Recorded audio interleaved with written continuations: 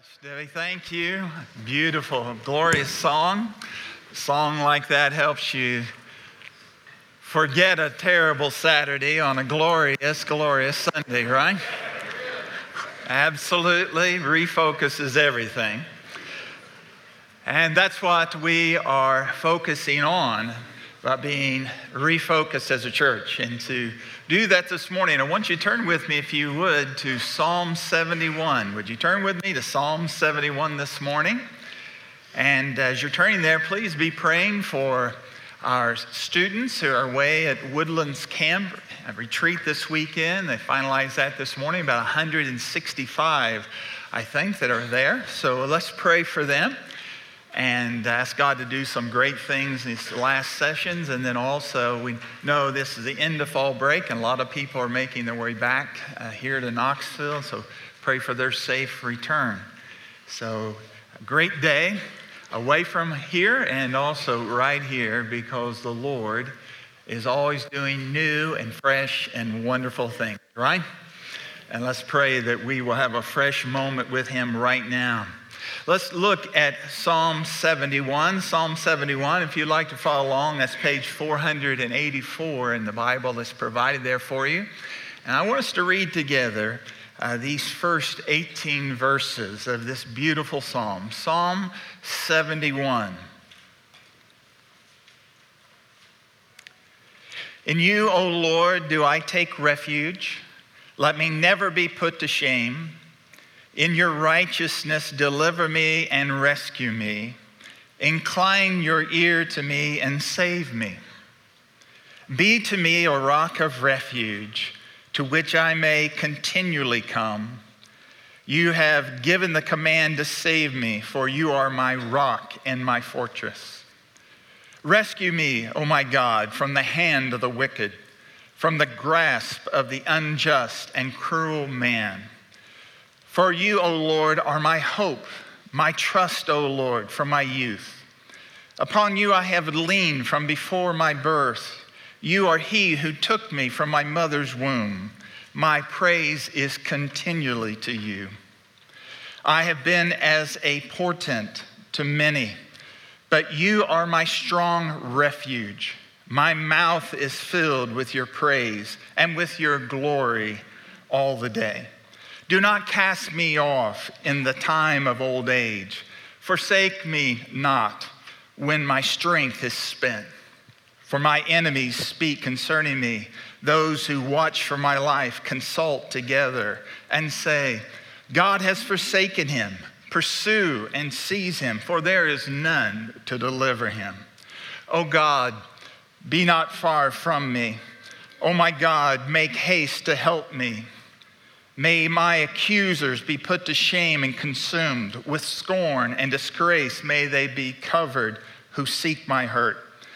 But I will hope continually and praise you yet more and more. My mouth will tell of your righteous acts, of your deeds of salvation all the day, for their number is past my knowledge. With the mighty deeds of the Lord I will come. I will remind them of your righteousness, yours alone. O God, from my youth you have taught me, and I still proclaim your wondrous deeds. So even to old age and gray hairs, O God, do not forsake me until I proclaim your might to another generation, your power to all those to come. The word of the Lord, and the people of God said amen. Now, many of you know that I wear contact lenses. And some time ago, I went to the optometrist to get an exam, and he prescribed some new ones. He said, I think you'll like these. He said, Sam, you can even sleep in these contacts. And I thought, well, really, I don't usually have a problem on my vision when my eyes are closed. I mean, think about it. Darkness in focus, darkness out of focus. I thought about saying 4 years of medical school, and that's what you're saying. But I thought I'd try it. And when I woke up in the morning, I thought, never again. I couldn't, everything was a blur. Everything was out of focus. I had to take those things out and I had to set them aside. I had to get some fresh lens. I had to get a fresh focus. I've been asleep for quite some time. And when I woke up, my vision was blurred. I needed a fresh vision. I needed a refocus. You see where I'm going with this? Sometimes as believers, we can just drift in to a sleep, a nap-like stage in our Christian experience. It can go on like Rumpelstiltskin for some, year after year after year. But God is able to give us fresh eyesight, right?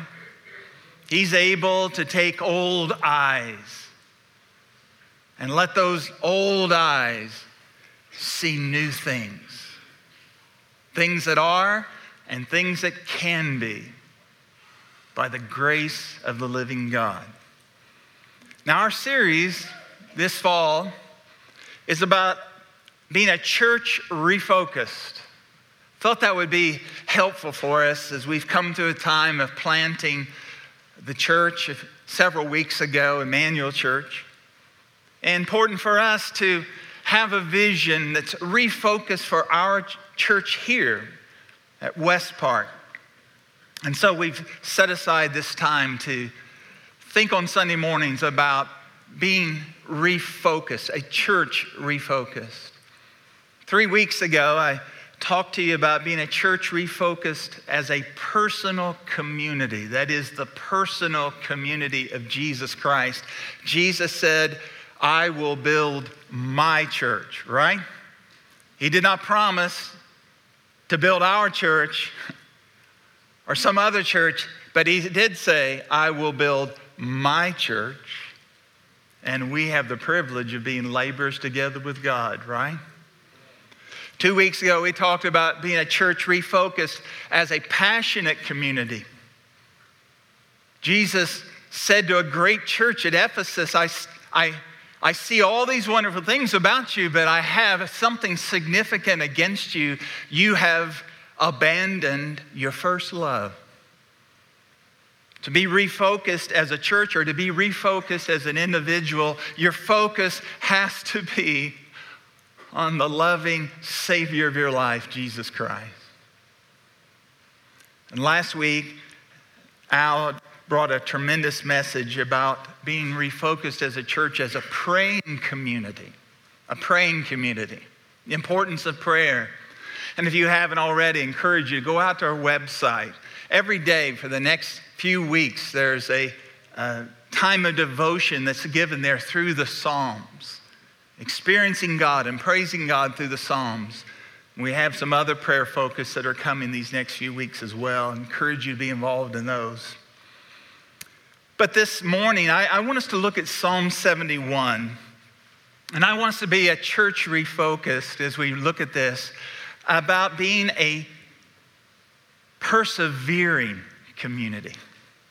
A persevering community. And my theme for you today is this: growing gray in grace. Growing gray in grace. Refocusing, not retiring. Refocusing, not retiring. What I've read to you this morning is the psalm of the senior saint.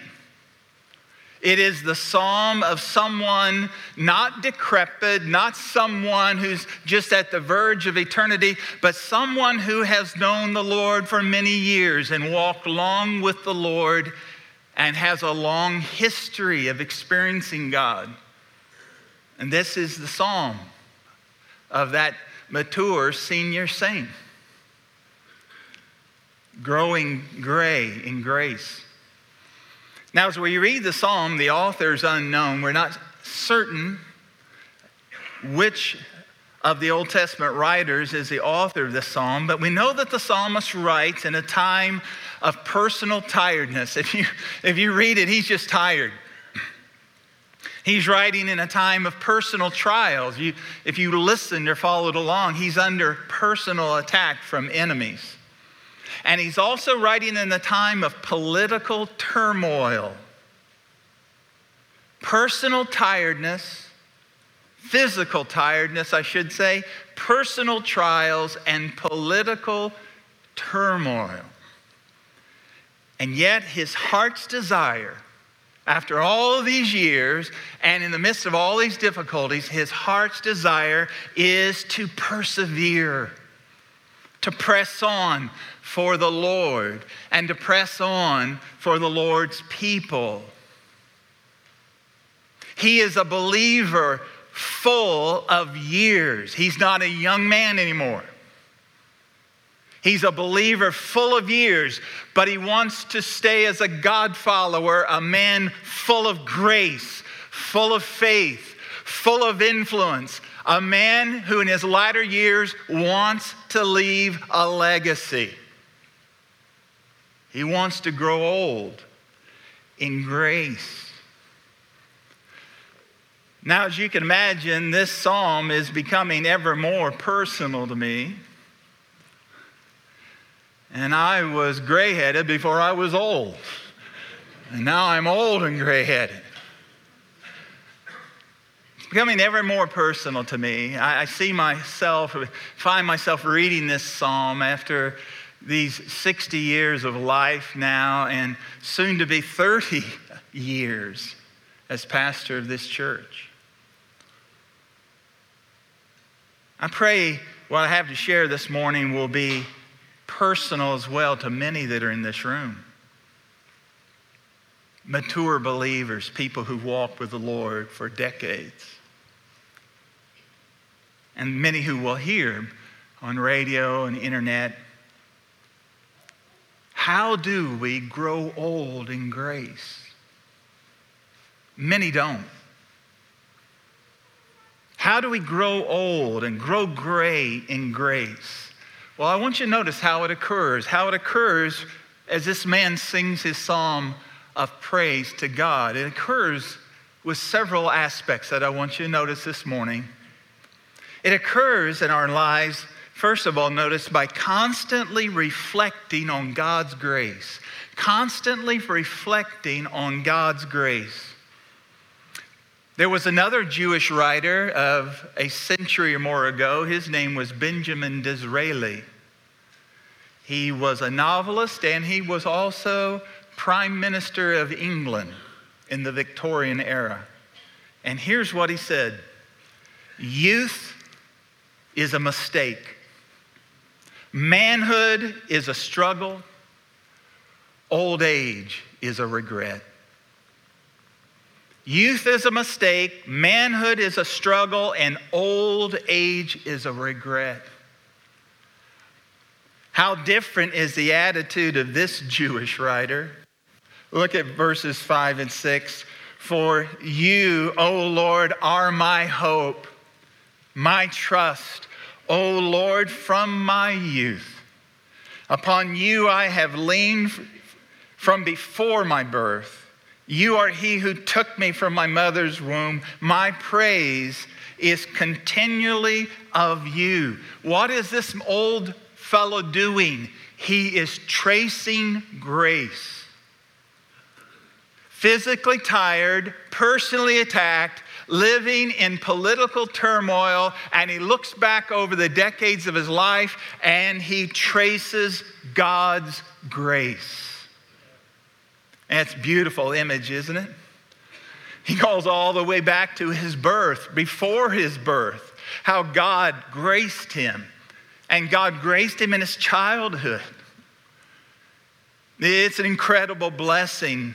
Many of you here know it, to have a heritage of faith from your mother and father. Isn't that a great blessing to you?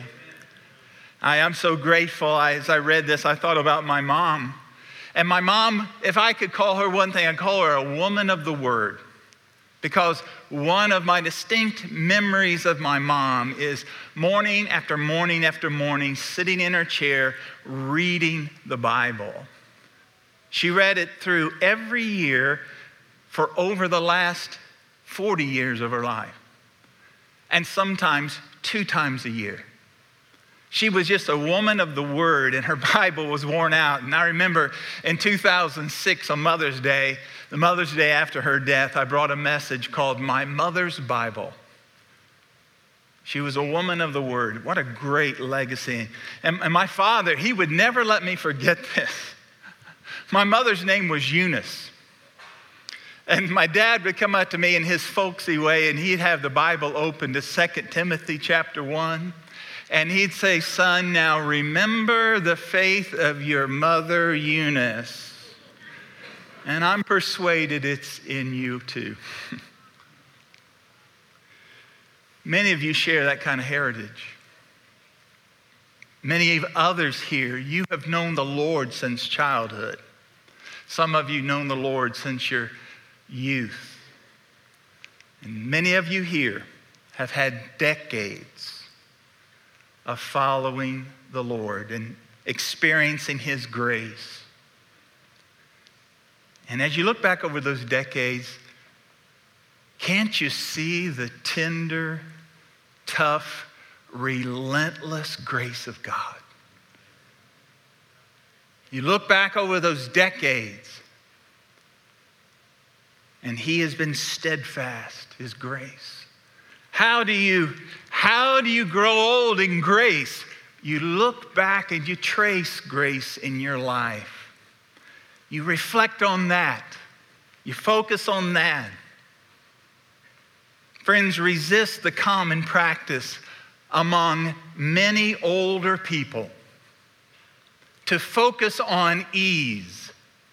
And let me tell you what I mean when I say focus on ease. Some people, as they get some years, begin to focus on ease. They focus on their infirmities and their enemies and their liabilities and their anxieties. And they focus on ease.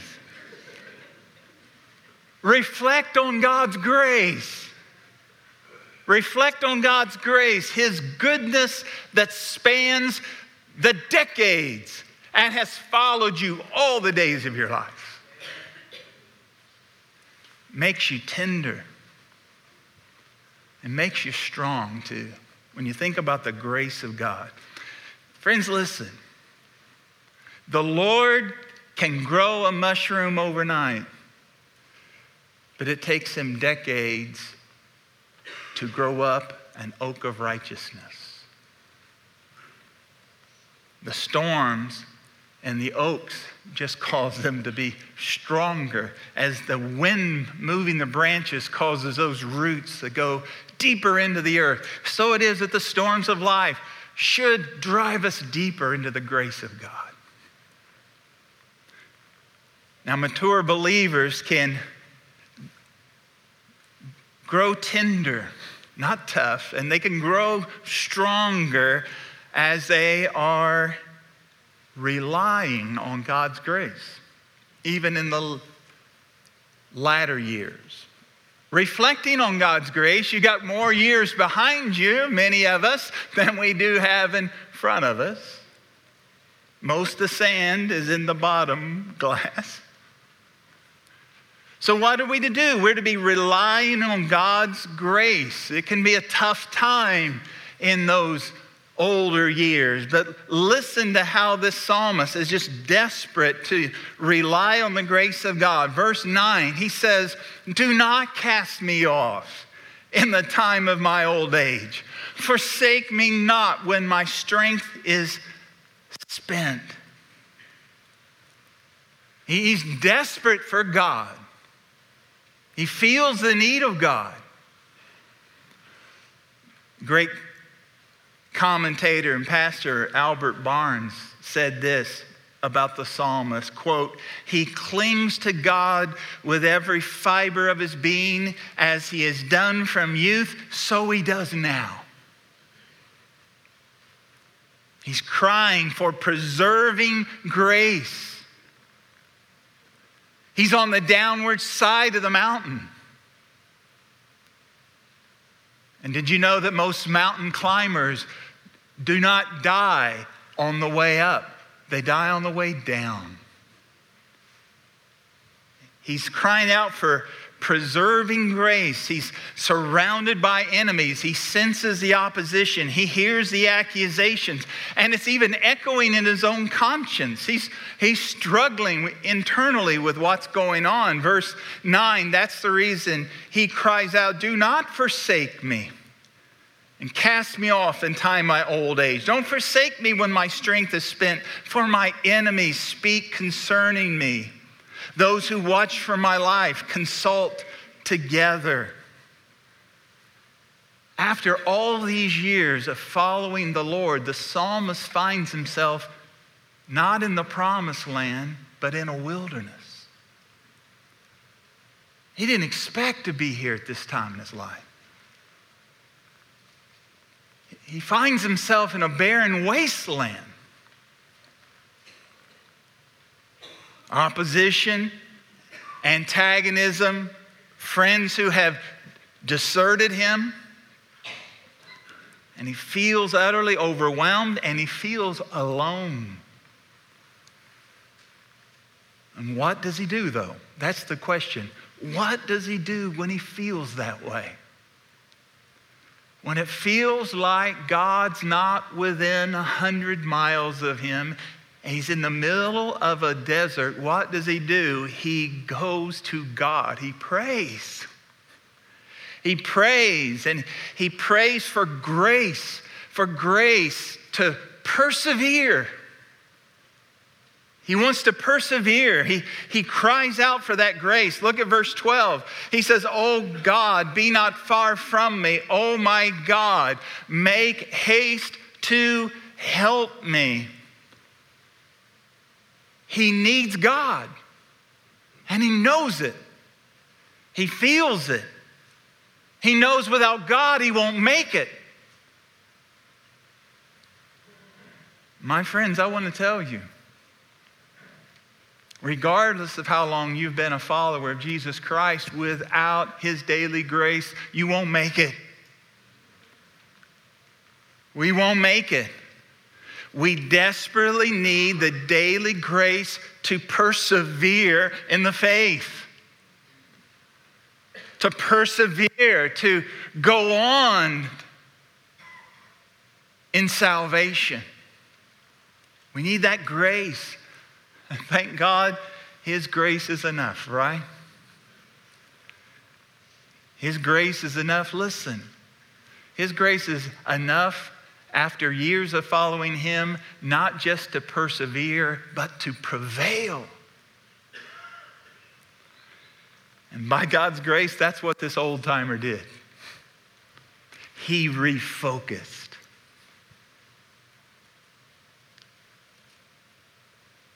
He looks around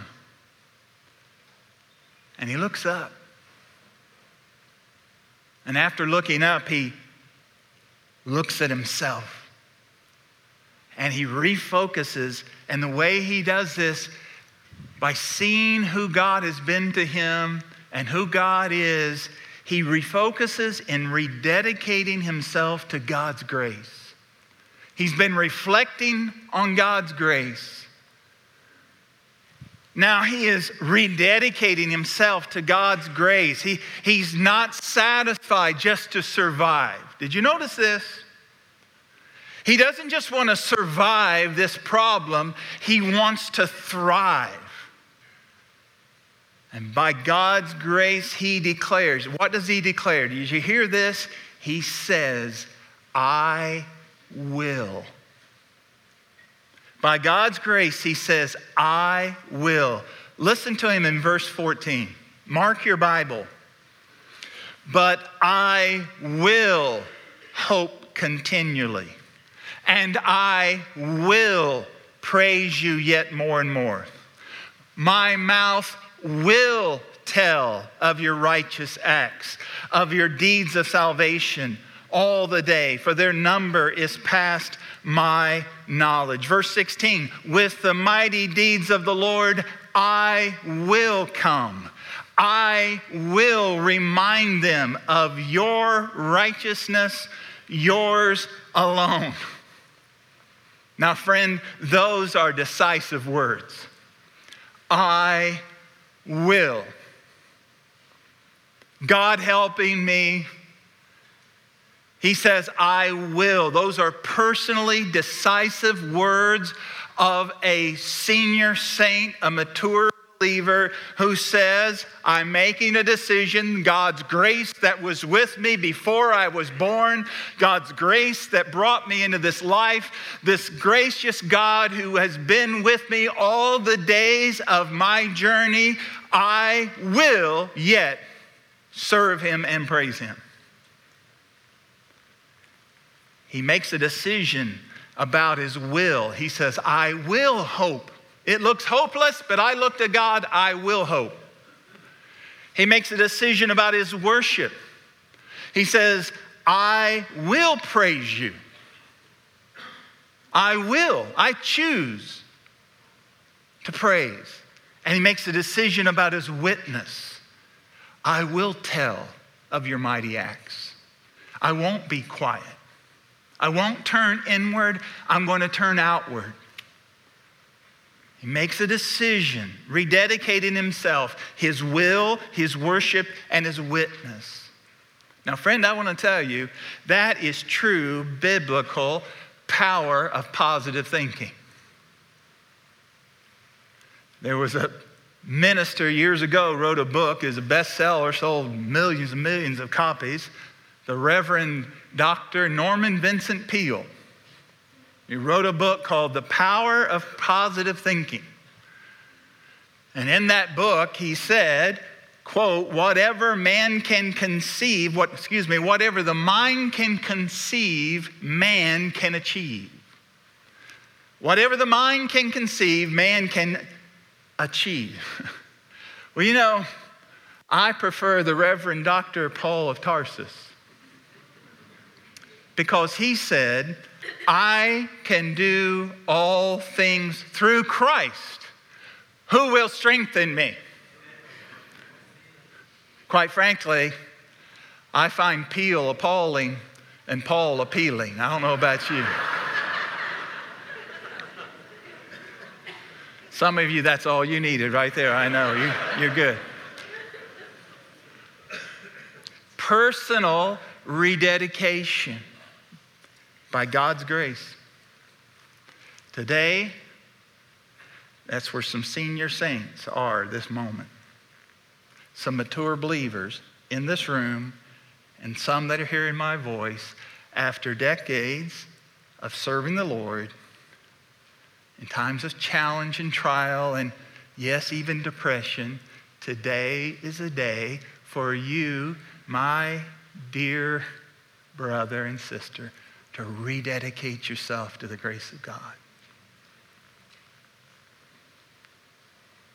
It's so powerful when someone has years to draw upon. You know what a senior saint can do, a mature Christian can do, just what the psalmist decided to do. He decided to rededicate himself to God's grace, and then he decided to reinvest God's grace. He's going to reinvest it. I was reading an article recently, and it was about the miraculous power of reinvesting stock dividends. Illustration is of two young men. They're both 25. And both of these young men at the age of 25 inherit $50,000 of stock each in a dividend-paying stock. That is, a dividend-paying stock takes some of the profit of the company and gives it back to the shareholders. And so these two men at the age of 65 both received $50,000 each in dividend-paying stock. And the dividend was 3.3% a year. One young man spent the dividends. Whatever came in the dividend check, he just spent it. And the other young man just let those dividends reinvest into purchasing more stock. The two young men hold the same stock for 40 years. And over 40 years, it averages 8% growth. The one young man who spent the dividends at 65 years of age, he has $1 million in stock. But the young man who just let the dividends reinvest 3.3% a year, at 65, he has $3.3 million. It is the power of reinvesting dividends.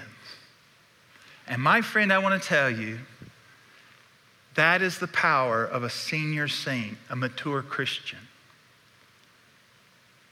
Are you going to reinvest the decades of grace God has richly bestowed on you? Are you going to reinvest the dividends that God has poured into your life? Now, how do you do that? How do you reinvest those dividends? How do you grow old and grow gray in grace and reinvest those dividends? Well, the psalmist tells us, here's how you do it. Look at verses 17, 18. Here's how you reinvest the dividends of a long life. O God, from my youth you have taught me, and I still proclaim your wondrous deeds. So even to old age and gray hairs, do not forsake me, O God, until I proclaim your might to another generation, your power to all those to come. He is determined to reinvest his life in those that are younger than him, the generation to come. He's investing in the next generation. He doesn't see the next generation as a liability. He doesn't see the next generation as someone who didn't have to work for it like he did. He doesn't see the next generation as someone who's been babied and given life handed to him on a platter. That's not how he sees the next generation. He sees them not as a liability, but as a treasure. You see, friends, there's a natural tendency. It's natural. It's part of our very physical being, and it is a part of the culture in which we live our lives. And we are told this every day as people growing older. We are told to resign from everything. Seek relaxation. That's what it's all about. You've worked hard, now resign, relaxation, and rest. These final years that you have on this planet. Friend, I want to tell you, resist that. Resist that. That is completely foreign to the Word of God. This is the best time to reinvest your time, to reinvest your life in what? The next generation. How does the psalmist do that? Did you know what he does? He seeks out younger people.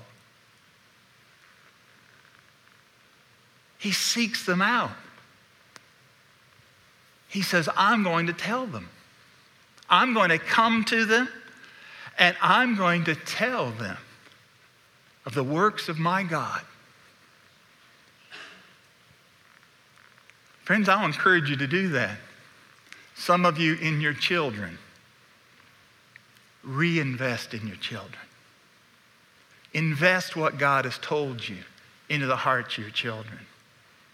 I thank God 1,000 times over for parents who told me the stories of their faith and their father's faith and their grandfather's faith and of their own journey. Tell the stories to your children. Tell the stories to your grandchildren. What incredible ministry of being a grandparent. I'm looking forward to it. I need to get Friday out of the way here. Get things in the right order. But I'm looking forward to that. To invest in your children's children. Wow. What about our children? Aren't we a community of faith? What about our children? What about West Park's next generation? West Park has a great next generation. I am just humbled when I talk with some of these young people and what I see God do in their lives. And some of these children, they touch my heart.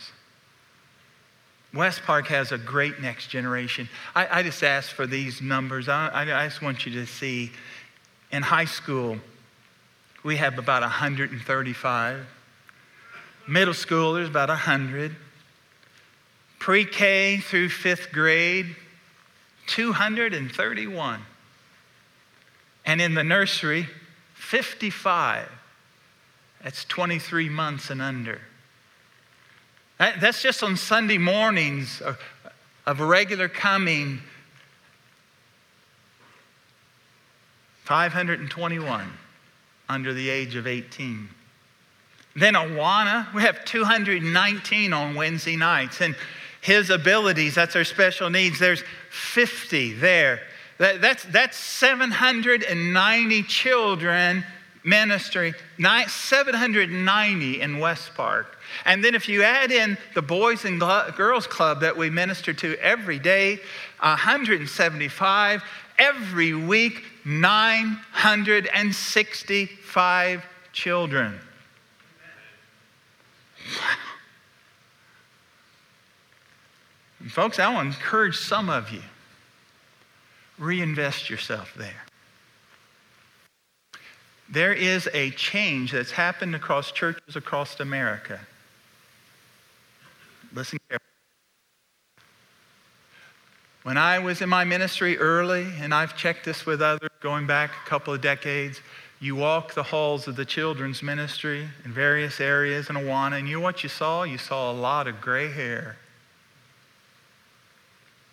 But in churches everywhere anymore, you don't see that very much at all. Now, thank God we have some.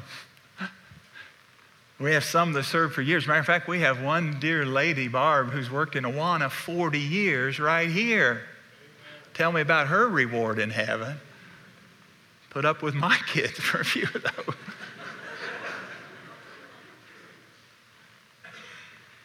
But you know, we have incredible needs. At 9:30 and 11 o'clock, we need people to work 4 and 5-year-olds. Just need some volunteers. And 3rd through 5th grade at 9:30 in the Crossroads ministry. And Cubbies on Wednesday night, 3 to 5-year-olds. We need some folks just to come and help them learn the verses. And Awana of all ages on Wednesday night.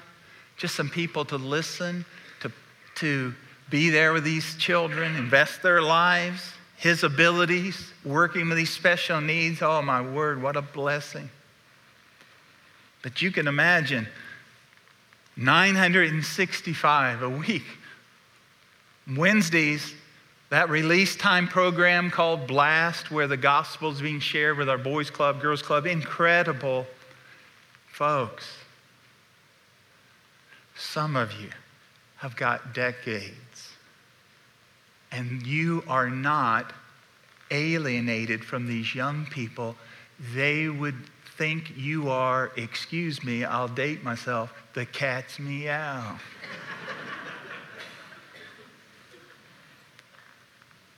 I pray that many will think about getting involved.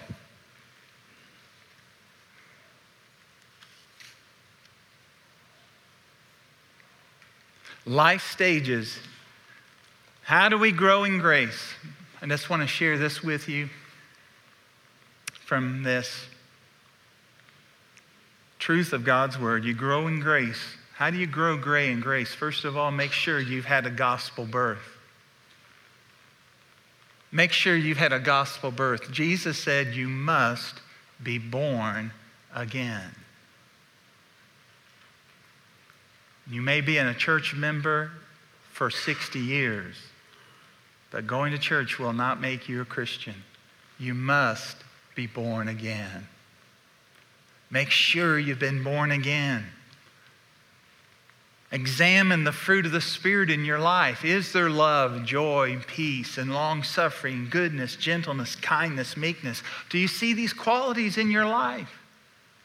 These are not qualities that are supposed to be in your life when you get to heaven. These are the qualities of the Spirit. Ask God for His grace to confirm that His life is in you. And that's being expressed in the fruit of the Spirit. There has to be a gospel birth. Then there's got to be gospel growth. Grow in grace, Peter says. Grow in grace and in the knowledge of our Lord and Savior Jesus Christ. Grow in grace and in the knowledge of Christ. Not just knowledge about Christ, but knowing about Christ so that you can truly know Christ. The experience of Christ. Folks, may I tell you, and I speak to my own heart, growing old in grace doesn't mean growing in grumpiness. I've prayed, and I want you to help me. Help me. I don't want to be a grumpy old preacher. I don't want to be a grumpy old Christian. You help me, and I'll help some of you, okay? Don't be grumpy. The older you get in grace, the more you will hold on to the essentials of Christ and the blood and salvation and the Holy Spirit and the Word of God. You will hold those things so strongly, but as you grow in grace, you don't get grumpy about the non-essentials. God bless you, folks. I love you, but some of you are just getting grumpy. Just stop it.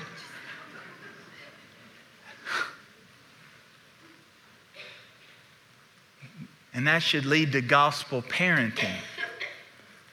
Paul says you have many guides, but you only have one parent. You know how you can tell a person has become a mature Christian? A mature Christian produces other Christians.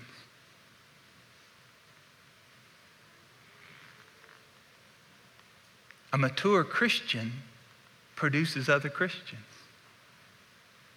Oh, friends, listen, as the years go by, pray and plead that the Lord will let you leave this planet with a few folks that you've brought to Jesus. And then gospel grandparenting. Paul said, Timothy, the things that I've told you, you tell others and teach others who will be able to also share them as well. Generations. One of the things that is a blessing as you grow in grace is not just to be a gospel parent, but to see some of your spiritual children becoming parents. Discipling disciple makers. Oh, dear friends, some of you have so much to share. I'm astounded at your knowledge of the Word. I'm amazed at the grip that you have on the things of God. I'm encouraged by your mature walk with the Lord. And I'm thankful for some of you. Many of you serve in so many ways, but I want to challenge you. Grow gray in grace and reinvest in the generation to come. Graham Scroggie, the great Scottish preacher, said, "The spirit can be young when the bones are old." The spirit can be young when the bones are old. Oh, folks, some people are checked out in their 40s, and some are excited in their 80s. It's up to you. It's up to me. Saints like Caleb. Caleb saw it. Listen to me. He saw it when he was 45. He saw it.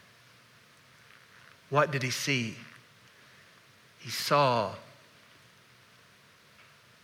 that incredible mountain that he wanted to be his. He saw that beautiful small mountain in Israel. And he thought about it for the next 40 years while he had to go back into the wilderness with the others, those who would not believe. But he never got it off his mind. And at 85, when they're back to the River Jordan to come into the Promised Land, you know what that 85-year-old man said? He said, I want that mountain that the Lord has given me. Basically, just what he's saying is, fellas, follow me. Follow me.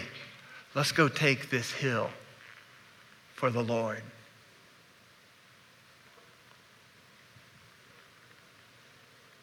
So even to old age and gray hairs, O God, forsake me not until I proclaim your might to another generation, your power to all those to come.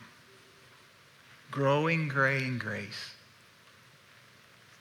Let's bow our heads in prayer. Father, help us now to grow and grow and grow in your grace. We desperately need your grace. We feel it, Lord. And I pray right now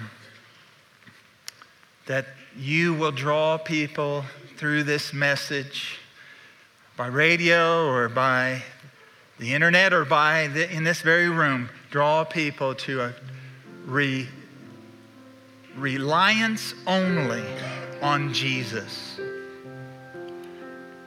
And Lord, I pray for others who've known you for years. And I pray for some who have accepted the worldly, sinful idea of retirement. That, Lord, they will know that while they're on this planet, they have a purpose to testify of the grace of God and to invest their lives, yes, even in the generations that are coming. Lord, help us to do that as a church. I pray that you'll raise up people, even people who've known you for years, who will invest themselves in the generation to come. And now, Lord, I pray in the midst of a difficult climate in our country, I pray in a season when small men and women cast big shadows, that we will flourish, gripping you and having you grip us by grace, that we'll be faithful and persevering and rejoicing in the experience of Christ and the privilege of making him known. And all who agree with this prayer, would you say, amen, amen. Let's stand together.